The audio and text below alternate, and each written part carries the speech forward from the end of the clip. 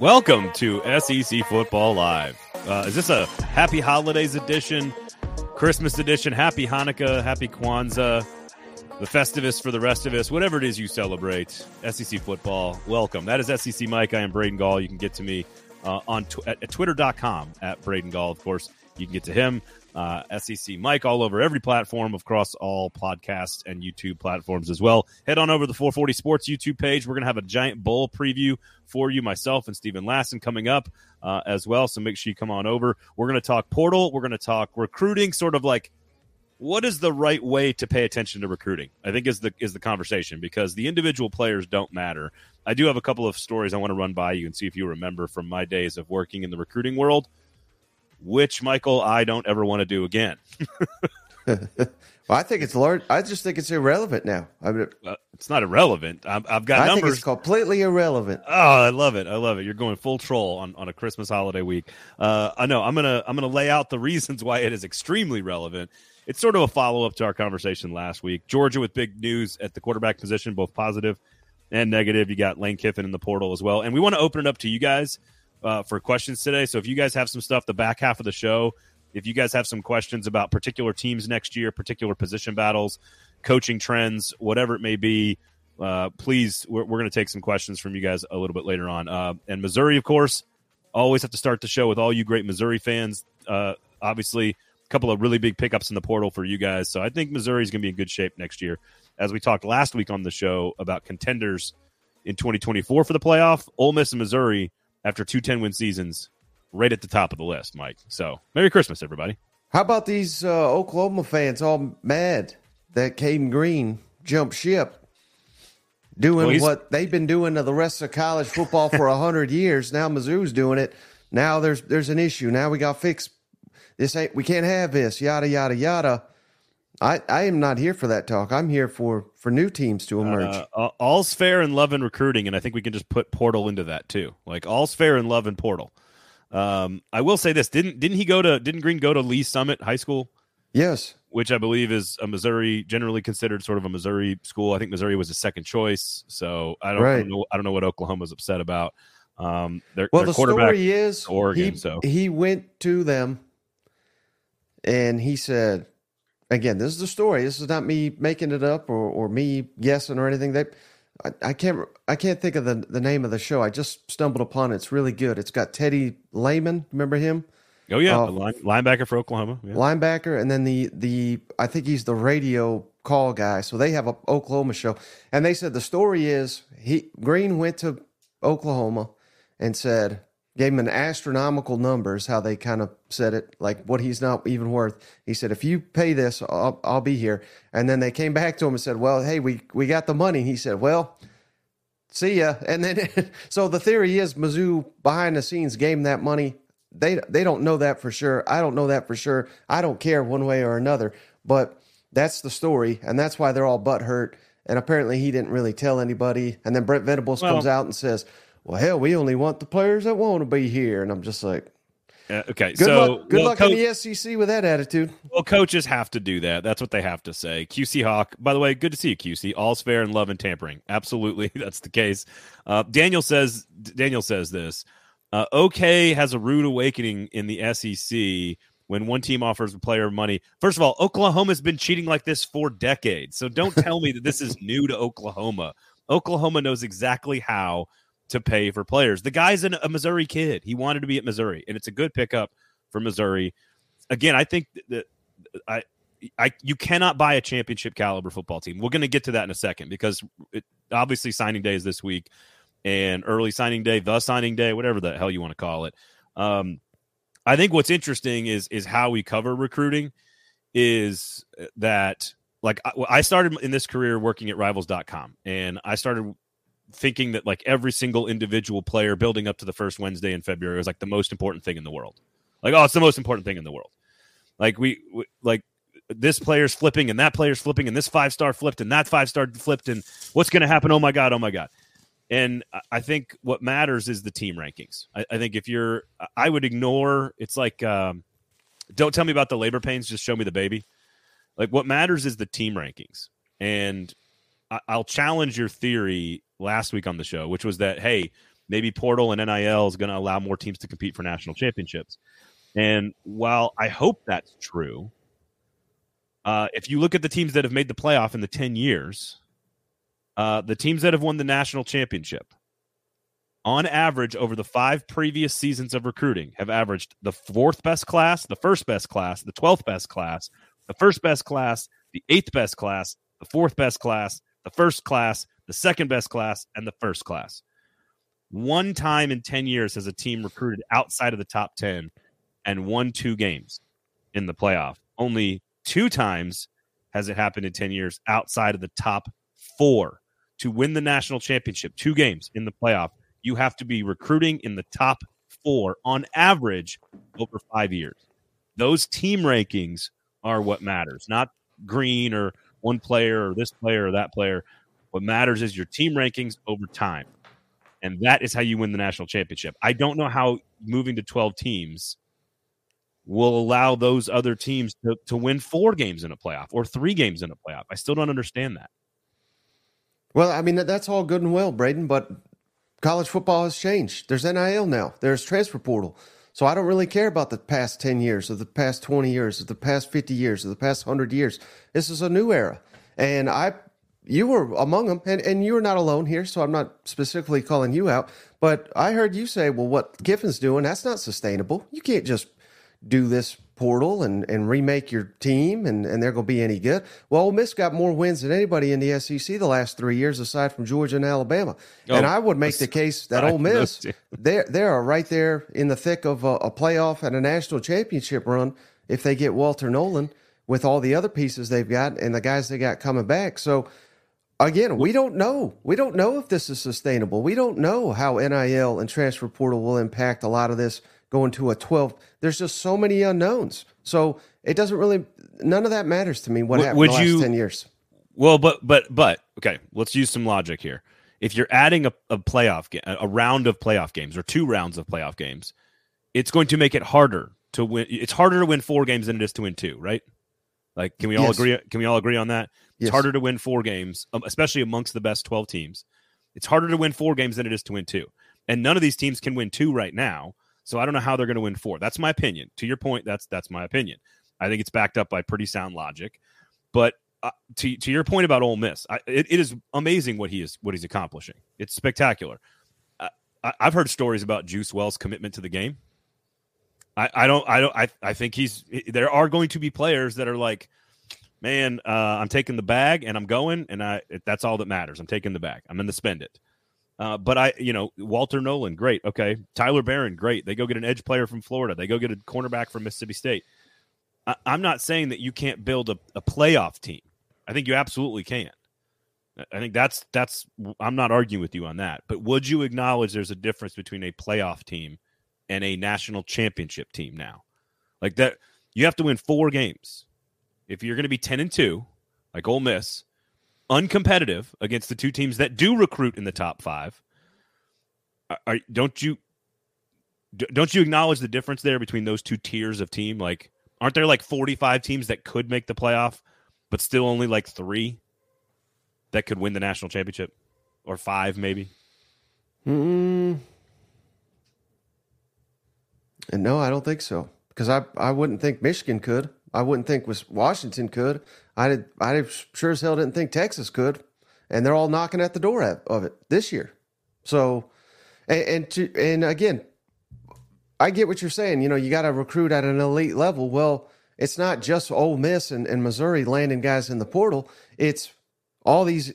How many 5-stars have left Georgia this offseason because they're not playing? Long list. Yeah. So a lot of these top classes now, if they're not making an impact, or for whatever reason, I don't know the reason for why 16 guys from Georgia, I'm sure it's probably 16 different reasons, but whatever the reasons are, you have to factor in those defections as well. And then all of a sudden, this number 2 overall roster is not number 2 because, hell, they just lost 16 players. No. I agree.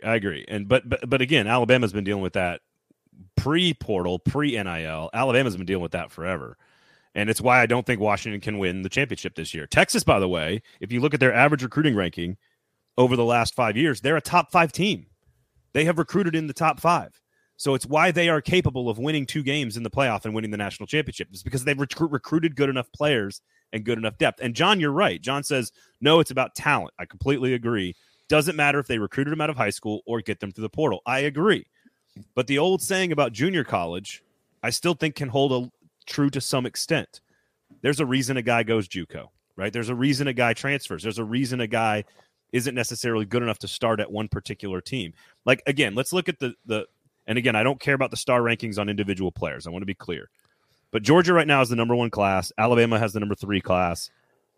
They have a combined. Georgia has 23 4- and 5-star recruits in this class that they're signing on Wednesday. Alabama has 17. Ole Miss has an incredible class. 11 4-star recruits, 0 5-star recruits. That is half. That is half the talent. It's not that Ole Miss doesn't have a great team or isn't building a great team, and when you mix in some portal players, maybe that ranking goes up and their roster gets better. I agree with you.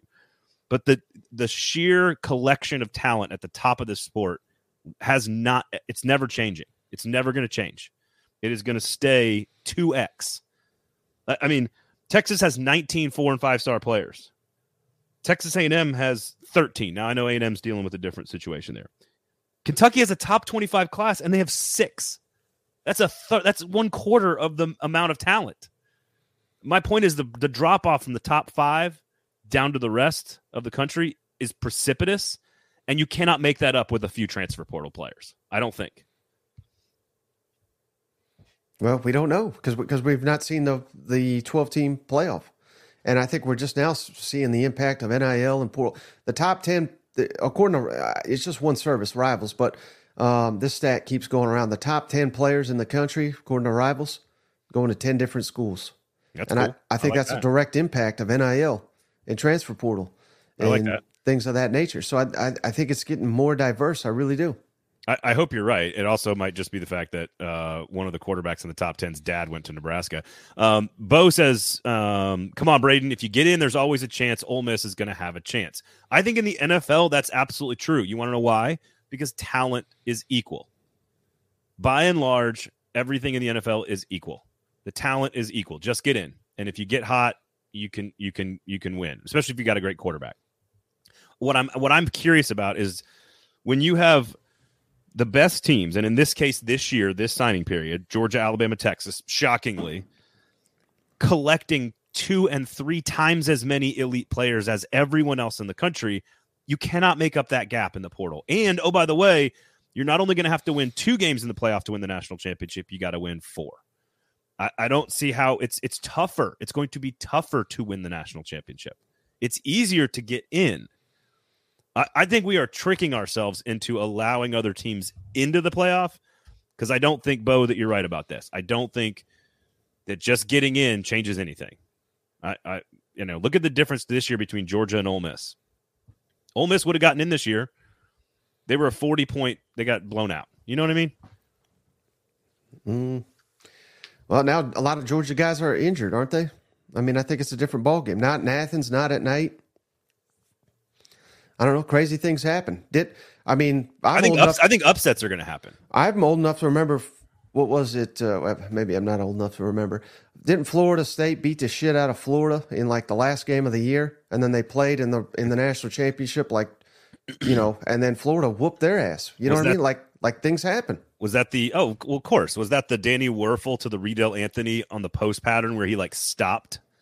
He went up and caught the pass and then stopped. I've never seen a player.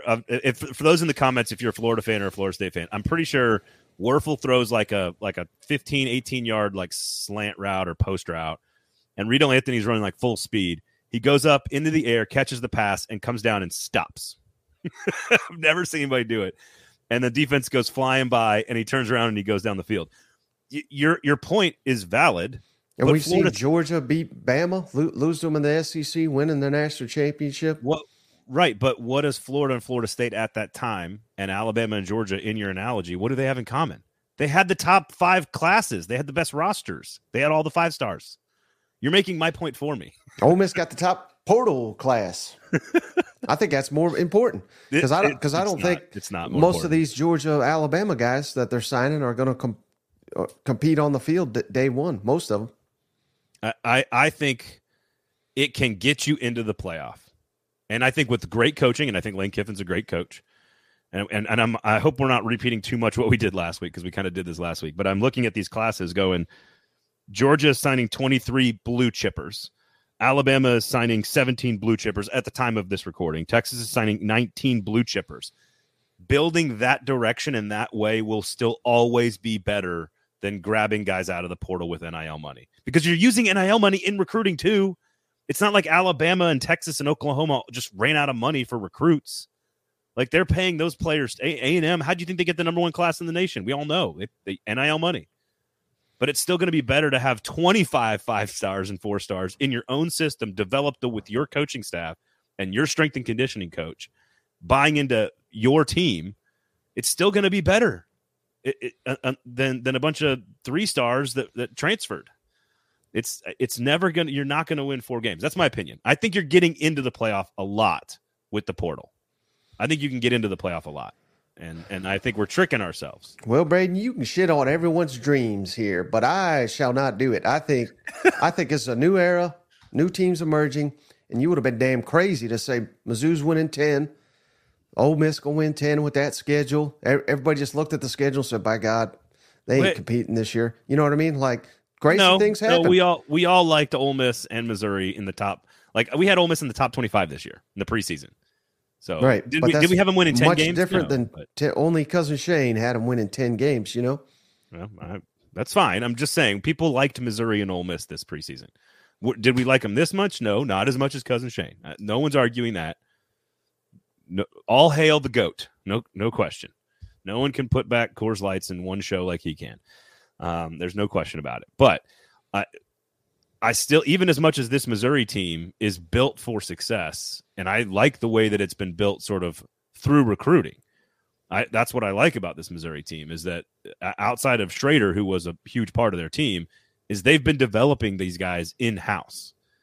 And sure, they go get an offensive lineman from Oklahoma, or they go get a running back from a Division II school that happens to be one of the greatest stories of all time. I think there's tons of schools, Wisconsin, Michigan State. I think Carl's got you figured out, man. Sorry, Carl. Here. How about this? To stop shitting on people's dreams. I hope that you're right. That the talent is dispersed across the country and across the conference more, and that more teams have an opportunity to win games in the playoff. And I absolutely think Ole Miss can, or Missouri, or fill in the blank, can pull an upset in the one round, maybe a second round. We saw TCU pull the upset last year against Michigan. That we've seen that in the 14 playoff. I don't need to be convinced of that. I think it can happen.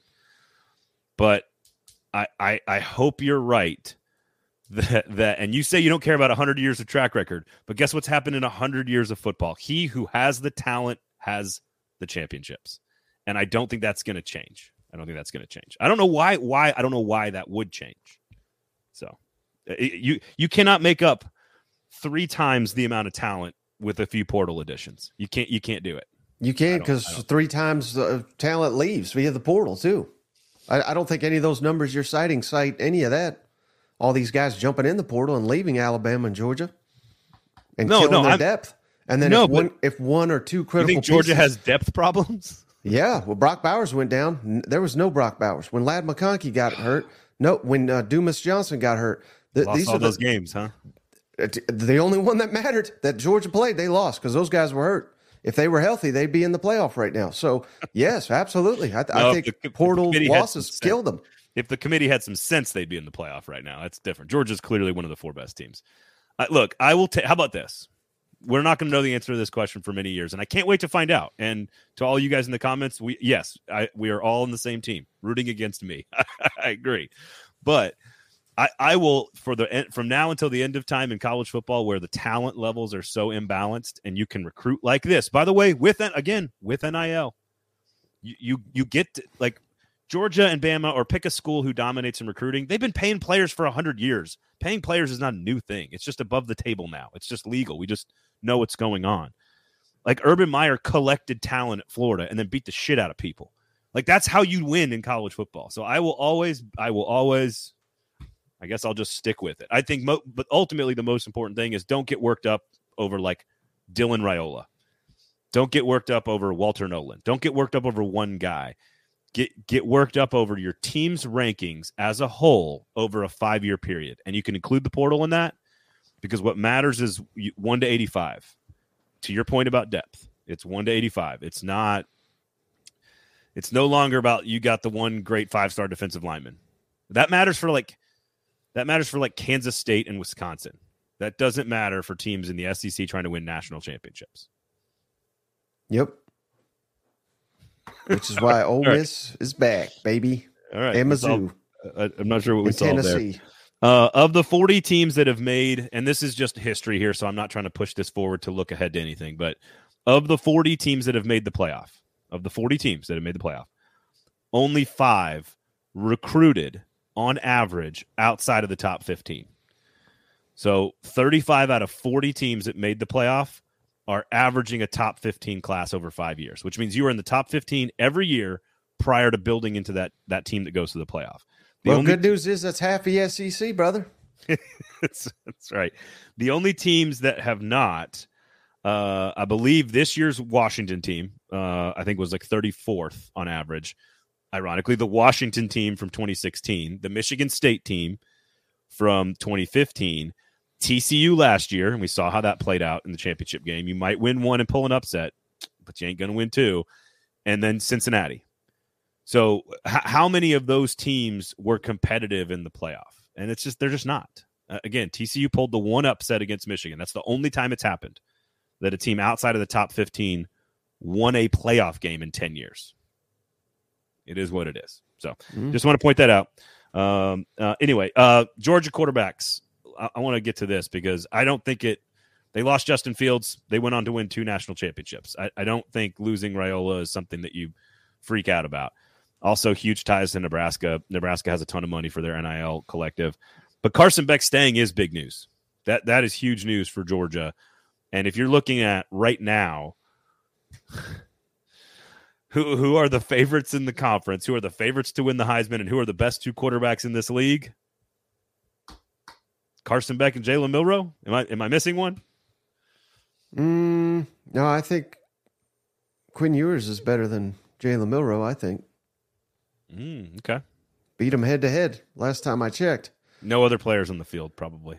Yeah. I mean, he had a big time game. One of them did, one of them didn't. Jalen Milroe finished 6th in the Heisman. Quinn Ewers, nowhere to be found. Yeah, Heisman's a joke. Who would you take right now? Who would you take right now to start your team? Jalen Milroe or Quinn Ewers? Where they're at right now?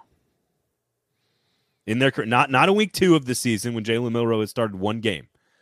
I'm saying right now to start your team. We'll see who goes higher in the NFL draft, Braden. That'll probably decide this debate, and I know the answer. It's going to be Quinn Ewers. So, yes, I agree, but that's not the argument. Just Quinn like Ewers, Heisman, just like the Heisman's not the argument either. But I mean, there's several other options. I think Brady Cook, you can make a case for if he continues to progress. That's a good one. Jackson Dart, if he continues to progress, another good one. I mean, and there's a lot of promising guys. I think everybody has kind of, I don't want to say written off, but they've completely kind of omitted Connor Wigman from the conversation, which admittedly he got hurt and we haven't seen a ton of him. But from what we have seen, I've been wildly impressed. And I think this new offense will help him tremendously. We've got to throw him in there. And then there's tons of other guys that I think are. What about Graham Mertz? I can't believe I just said that, but what about Graham Mertz? No. I mean, he is solid. He is very, very solid. So I'm not going to talk bad about him ever again. I had him number 14 all year. He was closer to 4 than he was 14, I guess. But why am I drawing a blank on the kid that for Oklahoma they basically kicked Dylan Gabriel to the curb? Why am I drawing Jackson Arnold? Arnold, that's right. Okay, he could be, but it's new offense, totally new offensive line. I think it's going to be difficult for him to be in that conversation right away. Jeff Levy, again, I'm not thrilled with that hire or some of the moves he's made, but he's really, really developed quarterbacks. So Blake Shapen, maybe by the end of the season, maybe he's in that conversation. Shapen had a really, really great year 2 years ago or 3 years ago at Baylor, and I thought he kind of got Jerry Bohannon, who was the Baylor quarterback at the time, to leave the team. and got him to transfer out, and then it never developed. So I've always really liked his skill set, but and he was a better passer, and I think that's what the offense needed. But the Baylor got worse with him the second year. So and then I think wild cards, Nico and Brock Vandegrift, guys that we've not really seen. KJ, I don't know where he's going to end up, but it doesn't sound like it's going to be in the SEC. Nate Johnson looks like could be your starting quarterback. The Utah transfer at Vanderbilt potentially. Okay, so I've written down. I did this. I'm doing some quick writing here. We didn't even talk about Nussmeier or. I got Nussmeier. I got Nussmeier written down here, but doesn't Nussmeier fall into the category with Connor Wigman, Jackson Arnold, Garrett Nussmeier, Nico Iamaleava? Aren't those guys sort of in the like, man, they got tons of talent, lots of stars next to their names, good offenses, decent teams, have a chance to be really good, but we're not sure yet. Isn't that where we that's put fair. those guys? Mm-hmm. So that can't be the top tier, but that could be the second tier, and some of those guys could move up to the top tier. So the top tier is clearly Beck, Milroe, Cook, Ewers, Dart, right? Those five. Is there anybody else that you would put on that top tier? Graham Mertz is not on that tier. Connor Wigman, Arnold, Nussmeier, Vandegrift is probably your starter at Kentucky. Yeah. No, I think that's a good 5. And I would have Dart at the bottom of that list. I would probably go Beck, Milroe. If we were putting the Athlon Sports Magazine together right now, today, if we had to, it would probably be Carson. We might have to. Steven is unavailable today. You want to know why? Can we? I don't want to spoil. No, I don't want to say either. But you know why, and I know why. So maybe we got to do the list for him. I do think though, if I'm the next 5. Hang on. Let me finish. I want to get to your 5. Hang on. Uh-huh. I think Carson Beck would be your first team All SEC right now in the magazine. Mm-hmm. I think Jalen Milroe would be 2, and I think Quinn Ewers would be 3. Mm-hmm. I think Brady Cook would be 4th team All SEC. Jackson Dart would be 5th team if any human does 5 teams, which is stupid. And then Then go to your next group. Well, first you got Ewers wrong. He should be number 2. But that's fine. I got no problem with that. That's fine. I was just saying that. I don't know that I have an order, but I'm just saying if the next 5 or so, if that's my quarterback, I'm feeling pretty good about them. Those top 5? No, the next 5, that they could elevate to that level potentially, like a Wigman. I would throw him at the top of that conversation probably. Nico. I'd throw him. Jackson Arnold. Graham Mertz, yeah. No, that's what I got. I wrote him in columns, and I've got Mertz, Nico, Wigman, Arnold, Nussmeier, and I think Vandegrift's got a chance to be pretty good. I don't, but I'll be happy to be proven wrong. I'd have him on the bottom of that list for sure. I'd have him like 11th, you know.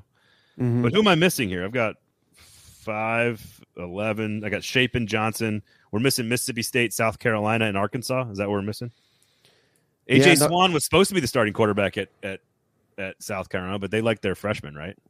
He's the next Cam Newton, according to the fan base. So we got to throw him in there too. Look, there's a couple guys. Sellers. And speaking of the portal, like KJ Jefferson is still in the portal. We know that. Cam Ward is still in the portal out of Washington State looking for an NIL deal. Malik Murphy is Cam Newton at Texas. He's into the portal. He absolutely, if I'm Shane Beamer or if I'm some of these guys, I'm going hard after Malik Murphy. You've got Malachi Nelson out of Southern Cal who's into the portal. DJ Uiagalelei, who actually is more like a Tim Tebow type, actually just pounds the football with like a 250-pound frame. Like all these guys, there are still some really good quarterbacks in the portal. So if I'm Shane Beamer, if I'm Sam Pittman, if I'm Jeff Lebby, I'm going after some of these guys pretty hard. I don't know. Here's the other thing: have we mentioned an Auburn quarterback? No. I think all these throw him in there, but that's true. He got better as the season ends, but that would be like disregarding the other 80% of the season. Here's what's crazy. If I'm Hugh Freeze, and you know Auburn's boosters are aligned for this, if I look at the portal to grab a quarterback, Cam Ward, Malik Murphy, DJU, and KJ Jefferson all run my offense perfectly. They have the skill set to run the Hugh Freeze offense. I don't know why he would not be going after one of these big names. And maybe he is. I'm assuming he went after every single human being that could throw a quarterback last year in the portal. So I'm assuming he's going after them again. I don't know why he wouldn't, because they had the worst passing offense I've ever seen in the SEC possibly last year. So Right. Well, and again, I don't have any inside information on this, but I would say that the early reports of where KJ is looking, I've been told those are inaccurate. So take that for what it's worth. I guess I do have information on that. But my point is, what I don't have info on, and this is just an assumption, but it's an educated one. He got paid pretty well at Arkansas. He didn't live up to the hype this year. And I don't know that that's all on him. A lot of the fans are just throwing it all on him. it's not on him. I don't think it's much on him at all. But, the fact that it took so long to get in the portal and all that, let's not be naive, Braden, and I know you're not. But, a lot of this is, well, what can I get? And what's someone willing to pay me? And now this is an assumption. I got no knowledge. But I would imagine he's going around saying, well, this is what I made last year. Can you give me this or better? And everybody's like, well, hell no. Did you just see what you did? And I think that's why it took so long to get into the portal. I think that makes sense. I think that sounds right. But and Bobby G says KJ is not as good as the hype. I mean, right now there's not a lot of hype. So, but don't you think coaches know better? Don't you think coaches put on the film? Coaches do the background checks. Coaches have players talking to players, and coaches know personality. They know leadership. They know which system fits better. I think they know that the offensive line for Arkansas was atrocious, that the coordinator was fired, that the receivers were all portal players, by the way, an example of how you cannot fix a position group with portal. And now Rocket Sanders, by the way, some actual good news for South Carolina. Sanders is going to be at South Carolina for now. I think people, don't you think coaches know that stuff? They know the context of what happened with a player, don't you think? Well, it's not necessarily the context that may be the issue. And again, I don't want to put anything on KJ because I don't know that this occurred, but you hear things about how people react, their whole life. They don't have money, and then they get all this money thrown at them. How does that change? He wouldn't be the first. Right. So again, I'm not calling him out, but I would hear that too if I was Hugh Freeze. And then I would say, well, you got X amount and was maybe the commitment. I don't know. But, I think that has to factor in. And that's why I'm saying he's probably saying, well, this is what I got paid last year. And they're like, well we ain't going to give you that, I mean, isn't every, I would, first of all, I don't hold it against a single individual in any line of work to be like, no, this is what I'm worth. I'm holding out for what I think I'm worth. You may be right. You may be right. You may be wrong, but I don't have any problem with anybody in any industry. You are worth it's not a problem, but that's how you get to KJ's entering the portal report. And then immediately after, I haven't made a decision. And then several weeks later, after your team already got a quarterback, you go to the portal. You know what I mean? There's clearly something going on behind the scenes. Well, and I talked to, last summer, I talked to him about, he's a huge fashion guy, big into fashion, KJ Jefferson is. And, look, I have my guilty pleasures, and, I like nice Jordans. I like good bourbon and a nice pair of Nikes. He likes his Jordans. I talked to Traylon Burks at practice for Titans, and I said, "What's the deal with KJ's fashion thing? Is that his thing?" Because Traylon Burks is like, "I'm going to go hog hunting with my bare hands and a knife." He's a different kind of cat.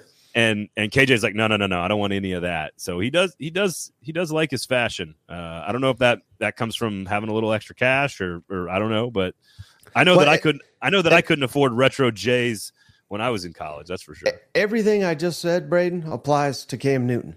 And I'm not saying he's Cam Newton. Cam Newton's once in a generation, but he was mocked. There was a lot of stuff behind the scenes, obviously, with him. That's why I'm saying that would also make sense. Go to Auburn, let Cam take you under his wing. Remember when he went to the NFL, people, I don't know about you, Braden, but a lot of people I talked to, they thought this was a damn joke. Cam? That guy at Auburn in the NFL, and then they made him immediate starter. This is going to be a train wreck. Well, I believe his first game he threw for 450 yards, and he took the NFL by storm. You know what I mean? I know he got to the Super Bowl, but it didn't end pretty for Cam in the NFL. I get it, but a lot of people didn't think he would ever be an NFL starter. You know what I mean? Also, KJ Jefferson wasn't kicked off a team for stealing. Let's be clear about that. Right, but I'm talking more about the money things, and people well, the hell, we don't want. I got a funny story real quick, and I won't say who told me this, but this is 100% fact, that Urban Meyer said, Cam Newton, that's the worst guy I've ever run into. And the person that told me that said, By God, if he imagine Urban Meyer, the scum of all scum, saying someone else is a bad guy. The guy who coached Aaron Hernandez. But that says more about Urban Meyer. That was my the favorite. point. I'm not trying to trash. No, I know. Cam Newton. No. My favorite one. I don't know why this stands out to me about all the Urban Meyer douchebags. But the one that stands out, my favorite one, is the text "Time to Die" from Chris Rainey. I don't know why that's my favorite one, where he gets into it, and then he's put on the Netflix documentary like it wasn't even mentioned. Like he texted a woman, "Time to die." They left a lot out in that show. That wasn't a documentary. It was YouTube content. Yes, Bo Newton was Michael Bishop 2.0. Cam Newton was Cam Newton 1.0. Like, I love Michael Bishop. I loved watching Michael. He played at Kansas State. He was a great player, great quarterback, extremely electric, great, truly great player. But nobody has ever really been Cam Newton. So, Christopher, why is Cam Newton trying to look like Whitney Houston? He's into fashion too, man. I'm telling you, there's many parallels. That's true. There you go. That's true. Two great players. Yeah, but Cam did it after at least going to a Super Bowl. So throw on the film Arkansas, Florida. Florida's not a great defense, but my God. Oh, Cam comparisons have been around. Took that thing over, you know. Yeah, the comparisons have been there for a while. If Auburn gets that KJ, they're going to be a hell of a team next year. They'll make the playoff, the 12-team playoff. Even though Braden says it will have no shot in hell to winning anything, they'll get to the playoff with KJ, if that KJ shows up. Quick little break from the show to remind you guys we're brought to you by MyBookie. Head on over to mybookie.ag today and put in that promo code THATSEC, THATSEC, over at MyBookie Online Sportsbook. They're willing to give our audience a $200 exclusive cash bonus today to wager on these bowl games. NFL playoffs will be right around the corner. College football playoffs, all the sports, they got you covered over at mybookie.ag today. And don't forget, most importantly, that promo code, THATSEC, is the number one way to help support the show this football season. Head on over to mybookie.ag today. Put in that promo code, THATSEC. All new users get a free $200 cash bonus just for signing up and using that promo code. We're also brought to you by Prize Picks. Don't forget the Prize Picks. Daily fantasy sports, the go-to site for daily fantasy sports is none other than Prize Picks. And with that promo code SEC, they are willing to match your initial deposit up to $100. So you can have $200 in your Prize Picks account today with that promo code SEC. Help the podcast stay independent. I know football's winding down, but there's still lots of football action to get in on before it all comes to a sad, depressing end. Head on over to Prize Picks, promo code SEC, and that SEC over at mybookie.ag today. We don't ask for much. We just ask, take advantage of these sponsorship opportunities if you can afford to do it. Are you ready to elevate your college football game day experience? Check out Twisted Tea, your go-to game beverage for college football fans. Twisted Tea is unlike any hard beverage you've had before. It's made with real brewed tea and picks a flavorful punch with 5% alcohol and no carbonation, delivering the perfect balance of taste and refreshment that goes down smooth for every game day occasion. No need to settle for the usual. Twisted Tea turns up any occasion, especially when you're cheering on your favorite SEC team. Twisted Tea, the drink that fuels fun and celebrates your love of college football. Keep it twisted. The podcast is also brought to you by Game Time. Head on over to gametime.co and use promo code THATSEC, THATSEC, for $20 off your first purchase. Buying tickets to your favorite events shouldn't be stressful. Game Time is a fast and easy way to buy tickets for all sports, music, comedy, and theater near you. Game Time is the place for the last-minute ticket sales. Forget planning months in advance. Game Time has deals on tickets right up to the day of the event. Head on over to gametime.co. Snag tickets without the stress. Download the Game Time app, create an account, and use code THATSEC for $20 off your first purchase. Terms apply. Again, create an account and redeem THATSEC for $20 off. Download the Game Time app today. Last minute tickets, lowest price, guaranteed. And now, back to the show. Here's the thing about fashion, coming from a middle-aged white dad. Who's wearing a PGA shirt. Nobody understands. Yeah, I'm a golfer. Obviously, you're not a golfer. Fashion doesn't make sense. It doesn't make sense because that's the whole point. They're pushing it. Everybody who I have a sister-in-law, God bless her. I have a sister-in-law that dresses in a certain way that is considered extremely fashionable in her circles.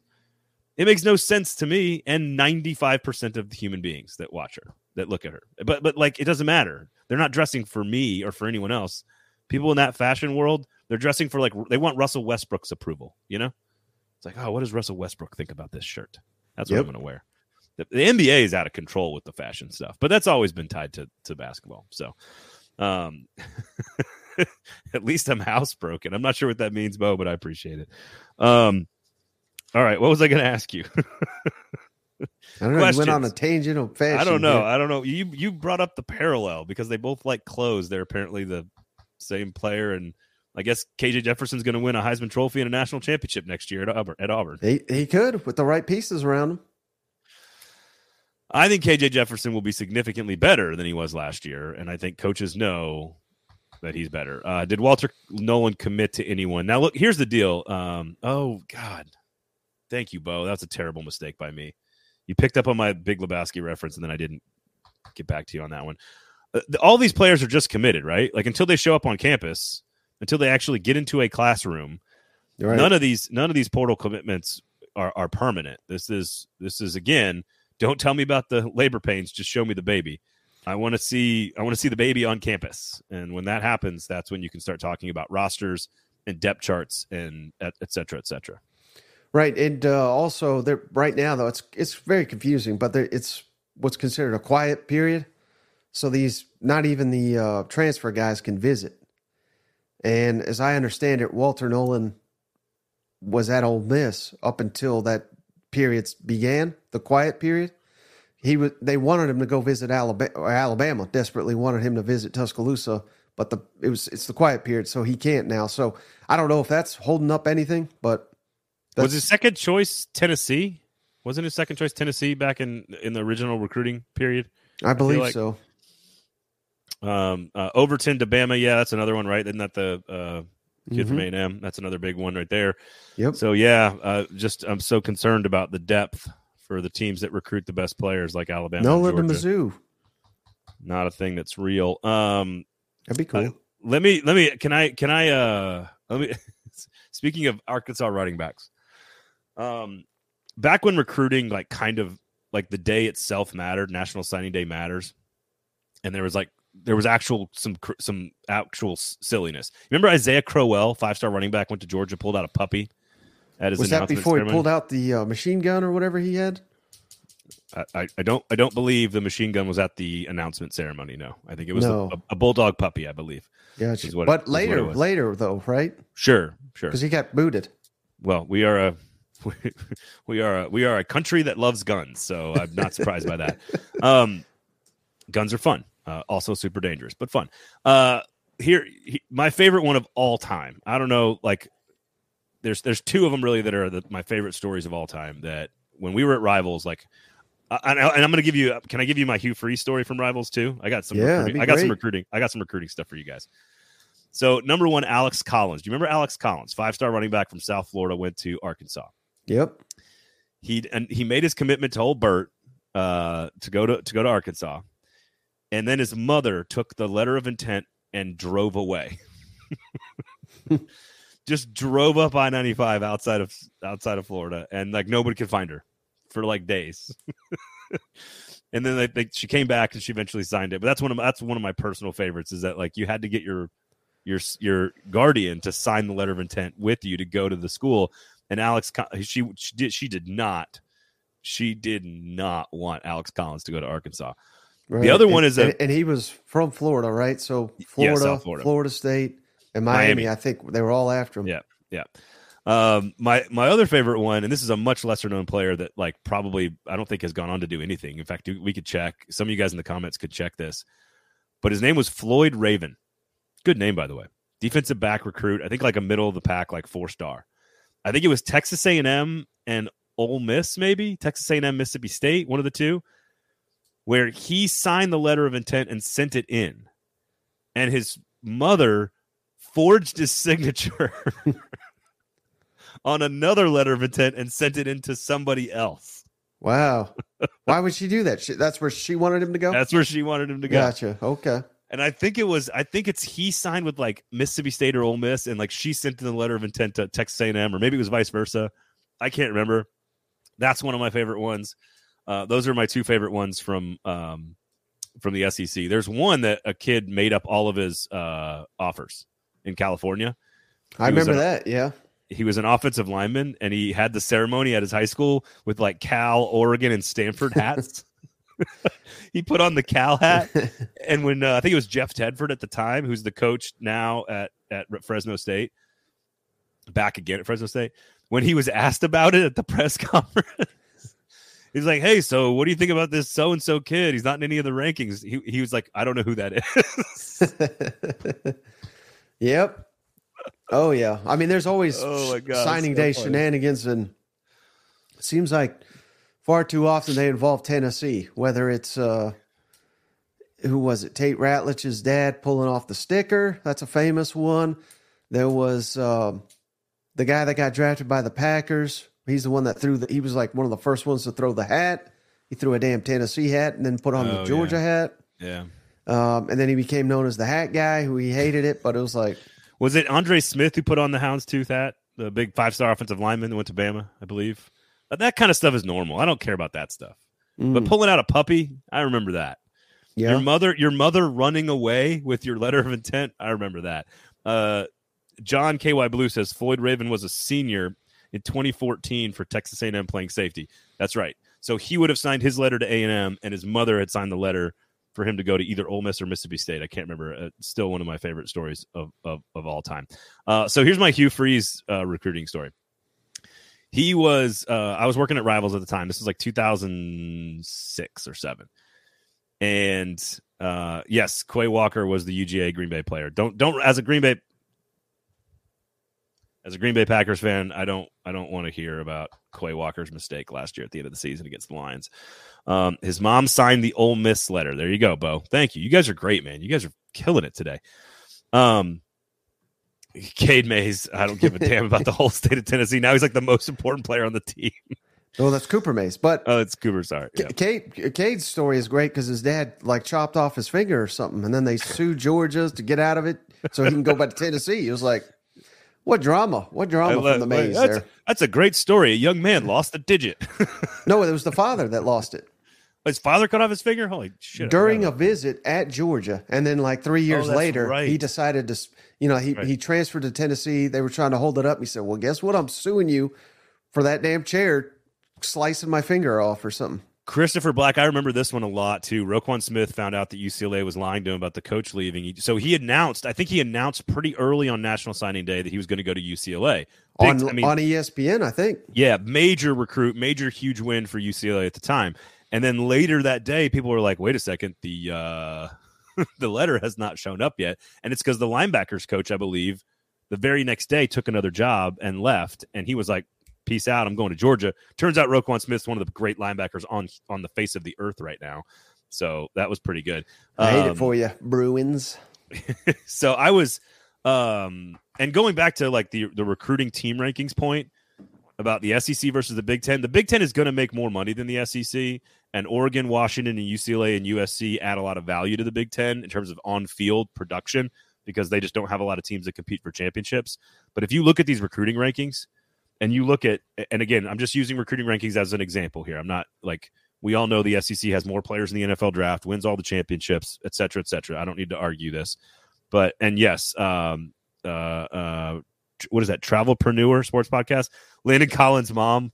I don't think she walked off the set, but that was at the Under Armour All-American game, I think. Yeah. And he picked Alabama's hat. Bama. They're from Louisiana. And she was pissed off. Like, would not do the interview with like the person on stage doing the interview. That one was a really good one. But if you look at the top rankings, like Tennessee has a top 15 recruiting class this year at time of taping.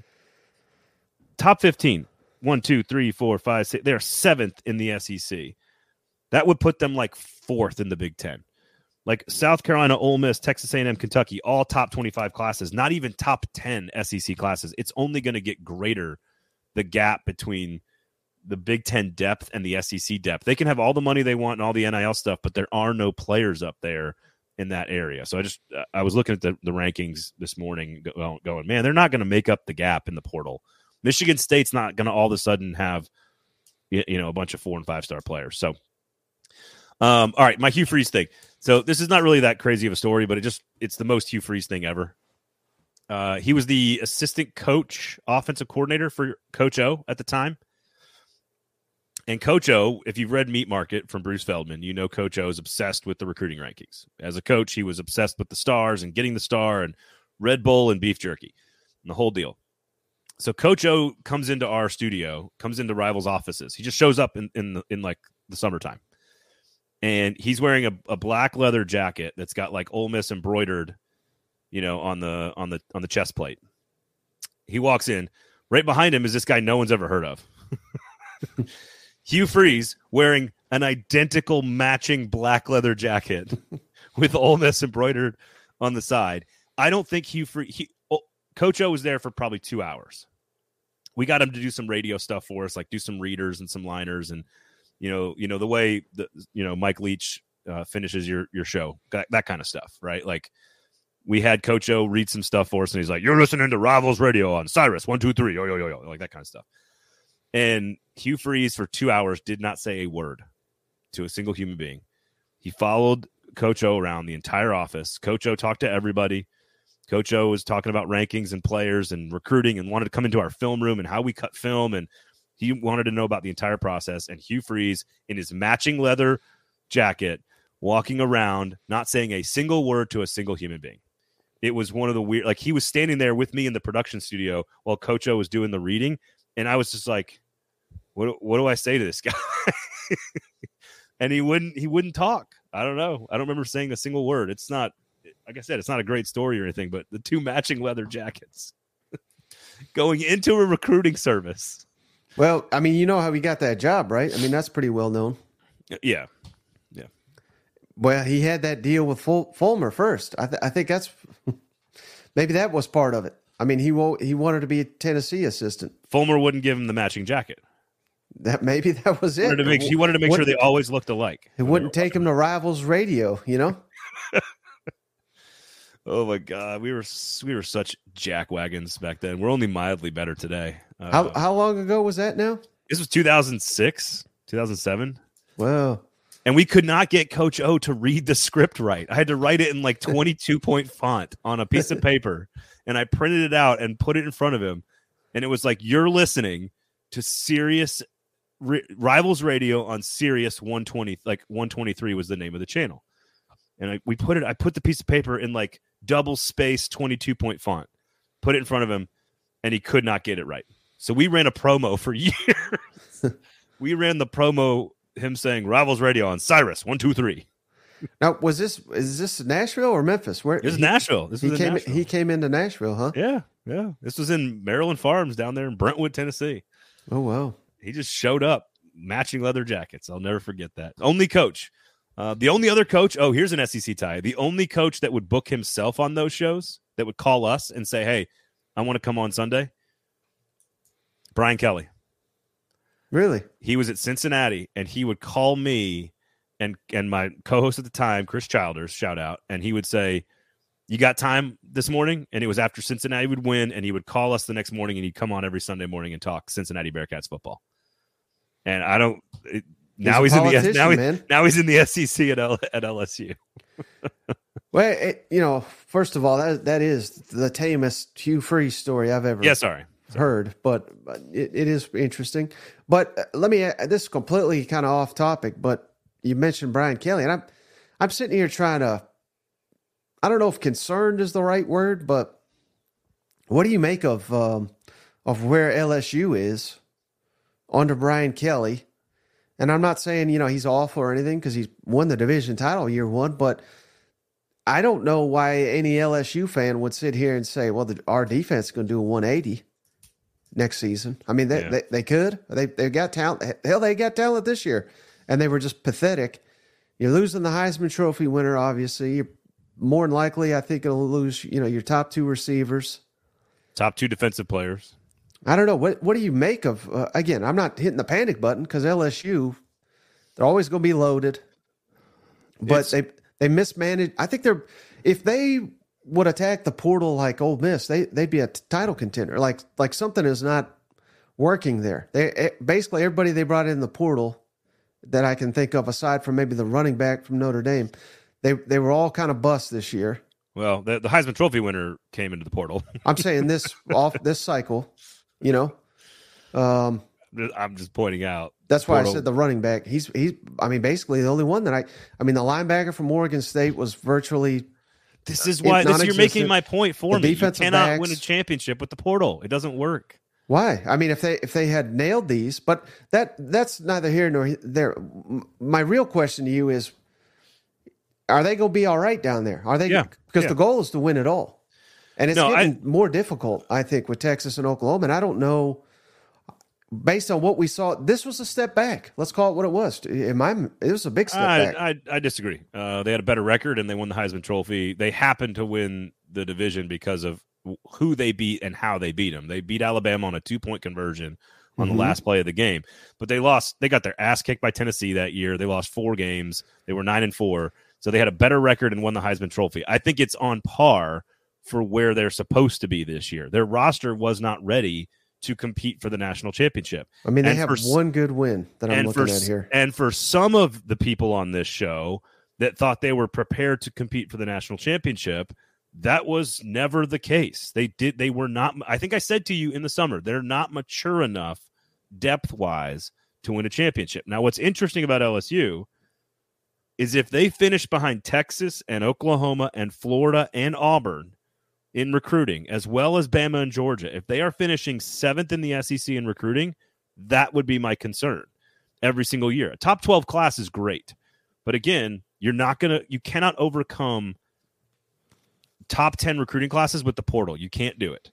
And LSU right now, 18 4- and 5-star players, top 12 class, but they are behind Auburn, behind Florida, behind Oklahoma, behind Texas, behind Bama, behind Georgia. If they are consistently finishing that far down the SEC rankings, then Brian Kelly is going to have a talent problem again. Now, they can still make the playoff a bunch. No question about that. But if they they have to hit on a quarterback. So if they had a top 40 defense, you don't think they would have been elite this year? I think they would have been. I mean, I think they're a pretty damn good football team this year. I just think their defense was terrible. But I don't know. They're not beating Alabama and Georgia. I mean, I guess they were close enough to Alabama that if they had just a little bit of defense, maybe that game is a different game. They would have beat Ole Miss. I think they would have beat Bama. If they would have beaten. I agree with you on Ole defense. Miss. They would have beaten Ole Miss. I agree with you. I agree with you on that because we saw what happens when Ole Miss played their 2 best defenses. They got shut down. Mm-hmm. So I agree with you on that. So isn't that argument then that they're pretty close and that there's no reason for panic? Because I think without these weapons, I'm wondering what in the hell they are. I mean, I think again, not panicking, but I'm just saying. I think Garrett Nussmeier, now that he's the guy, and Jaden Daniels not playing in the bowl game, which means Garrett Nussmeier gets every rep with the ones for 3 straight weeks before the bowl game. Like I think a quarterback, it's so undervalued. A quarterback taking over as the true number 1 and being like, hey, I'm the starter now. I'm in the meetings as the number 1. I'm at practice as the number 1. I'm taking reps as the number 1. I'm leading in the weight room. Like, I think there's a difference between a quarterback who's in that situation versus a quarterback who's sort of like in and out of the lineup. And I think I think Nussmeier's going to be fine. I don't think he's a Heisman Trophy winner, but I think he's going to be pretty good. But it goes without saying, there's going to be a drop off losing the Heisman winner, but you could make the case. Jane Daniels, obviously quarterback 1, but you could make the case he was the best running back in the SEC too. That might be the bigger concern for LSU. They've not yet figured out how to run the football without him. Right. I mean, he led the freaking country in yards per carry. I mean, I don't know that I've ever seen that from a quarterback that was very effective as a passer as well. I think what's interesting is you look at those elite LSU teams, like whether it's 03, right? Was it Justin Vincent as a freshman, or was that 07? I can't remember. No, it was oh shit. Why am I drawing a blank on the running back in 03 when they won the national title with Saban? Jacob Hester. Jacob Hester in 03. He had Justin Vincent as a true freshman in 07. All those great running backs for LSU over the years, 2011. Obviously Leonard Fournette. Like, they've had elite running backs, and an elite running game has been baked into their success for like a decade and a half, 2 decades. When do they get back to that? Now, that being said, if you look at their schedule to start, you got USC on Labor Day night, on Sunday night. That's going to be fun. That's in Vegas. That's a winnable game, even with all the pieces you're missing. Caleb Williams is gone. USC's got major problems on defense. Good matchup for LSU. Nicholls State at South Carolina, UCLA, South Alabama. You could easily start 5-0 next year. Who are we talking about again? LSU? LSU. You could easily start 5-0. Then you get the off week. Then you go Ole Miss, Arkansas. Those are games that are winnable if things start to fall right. Then you're at A&M, Bama, at Florida, Vanderbilt, Oklahoma. So it finishes real hard with A&M, Bama, Florida, hard. Oklahoma. But I wouldn't be surprised if LSU kind of builds on an early. I mean, it's weird playing both USC and UCLA, but UCLA is playing in Tiger Stadium. They're not going to beat them there. I'll share real quick a story that I heard just the other day. It was fascinating. You got me thinking about it because you talked about Saban and Jacob Hester at LSU.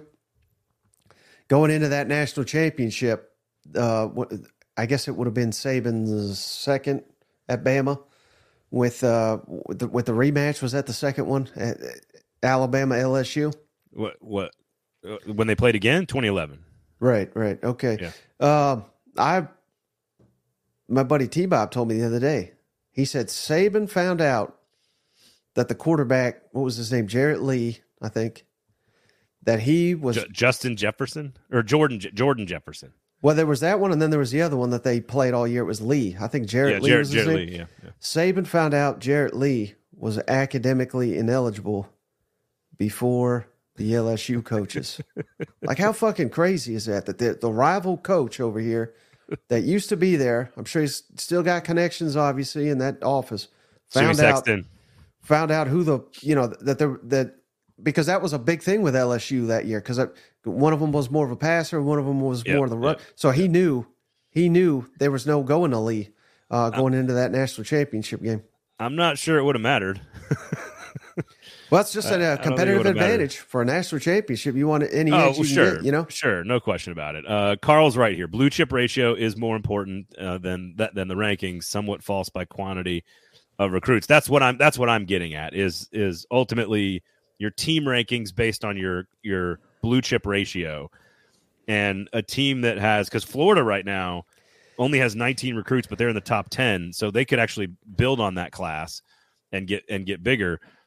But like teams that have 23, 24, 25 blue chip players and teams that have 6, 7, and 8, those are not competitive football teams over time. They're just not. And so I'm with Carl on this one. So I think it's time to dump the blue chip bullshit, because TCU got there, Washington's there. I mean, the evidence is clear. I mean, things are changing. Oh, the evidence is clear. Was it 63-7 evidence? It's clear that you could get there, that you could compete at a high level. This is a new era. The model that says the last 20 years, yada yada yada, that's worthless to me. I don't disagree, but it's not worthless. It's worthless because it doesn't matter. We got to get a new model. Here's is Michigan blue? I mean, I don't know, but are they blue chip? I don't know, but Michigan's above the blue chip, but Michigan does not have. Michigan's not top 10. That's what makes them different. Right. And I can actually tell you. Right now. They cheat as well. Michigan, this is their third year in the playoff. Mm-hmm. In 2021, they had the 11th best recruiting class in the country. So their average recruiting ranking was 11th in the 5 years leading up to that season. That year they got beat by Georgia as a 3 seed. Last year, they were 13th in the country in blue chip ratio. So they actually weren't technically as talented in terms of recruiting in 2022. This year, they are 11th. They're back up to where they are. No team has made it to the national championship game other than one, Clemson. In 2016, they were ranked 12th. No team outside of the top 10 has even played for has won the national championship. So, wait, you said play, now you're saying yeah, one? I'm saying saying very one. Confused. Sorry, you're right. Has won the national championship outside of the top 10 in recruiting, other than Clemson in 2016, and that was the Deshaun Watson team that had played in the national championship game the year before, learned how to play Alabama, came back and wasn't scared, and still needed to a touchdown throw to Hunter Renfrow on the last play of the game to win. So you have to be in the only like top 5 10. teams that have won it. Well, 5 programs the last 20 years. I mean, we can't just. That's not true. We could just blanket and say, if you won't go to one of these 5, you ain't got a shot. You know what I mean? It's more than 5. Is it? Maybe there's at least 5 in the SEC. That's what I'm saying. Those are the teams I know. And then sprinkle in a Pete Carroll who's cheating, I'm sure. Sprinkle in a Dabo. They're all cheating. Stop. We don't cheat in the SEC. I'll tell you that right now. Clemson won 2. Texas won it in 2005. USC won twice. Ohio State won it in 2002, 2014 as well. I'm talking the last 10 years. Well, you said 20. So which one is it? Whatever proves me right is the answer. Oh, I got it. It's all right. I did misspeak. I say no team's ever got. TCU had the worst recruiting class in the history of college football to be in the national championship game. And Washington could be there next. I don't think they will be, but they could be. They're actually, Washington this year I think is 34th, their average recruiting class. TCU last year, you want to know what it was? 34th. Interesting. Who's 34 next year? That'll be the team I'm putting the money on. You know what? You know what I'll take? I'll take the team that has the 5th most blue chip and recruited ratio. That's the Texas Longhorns.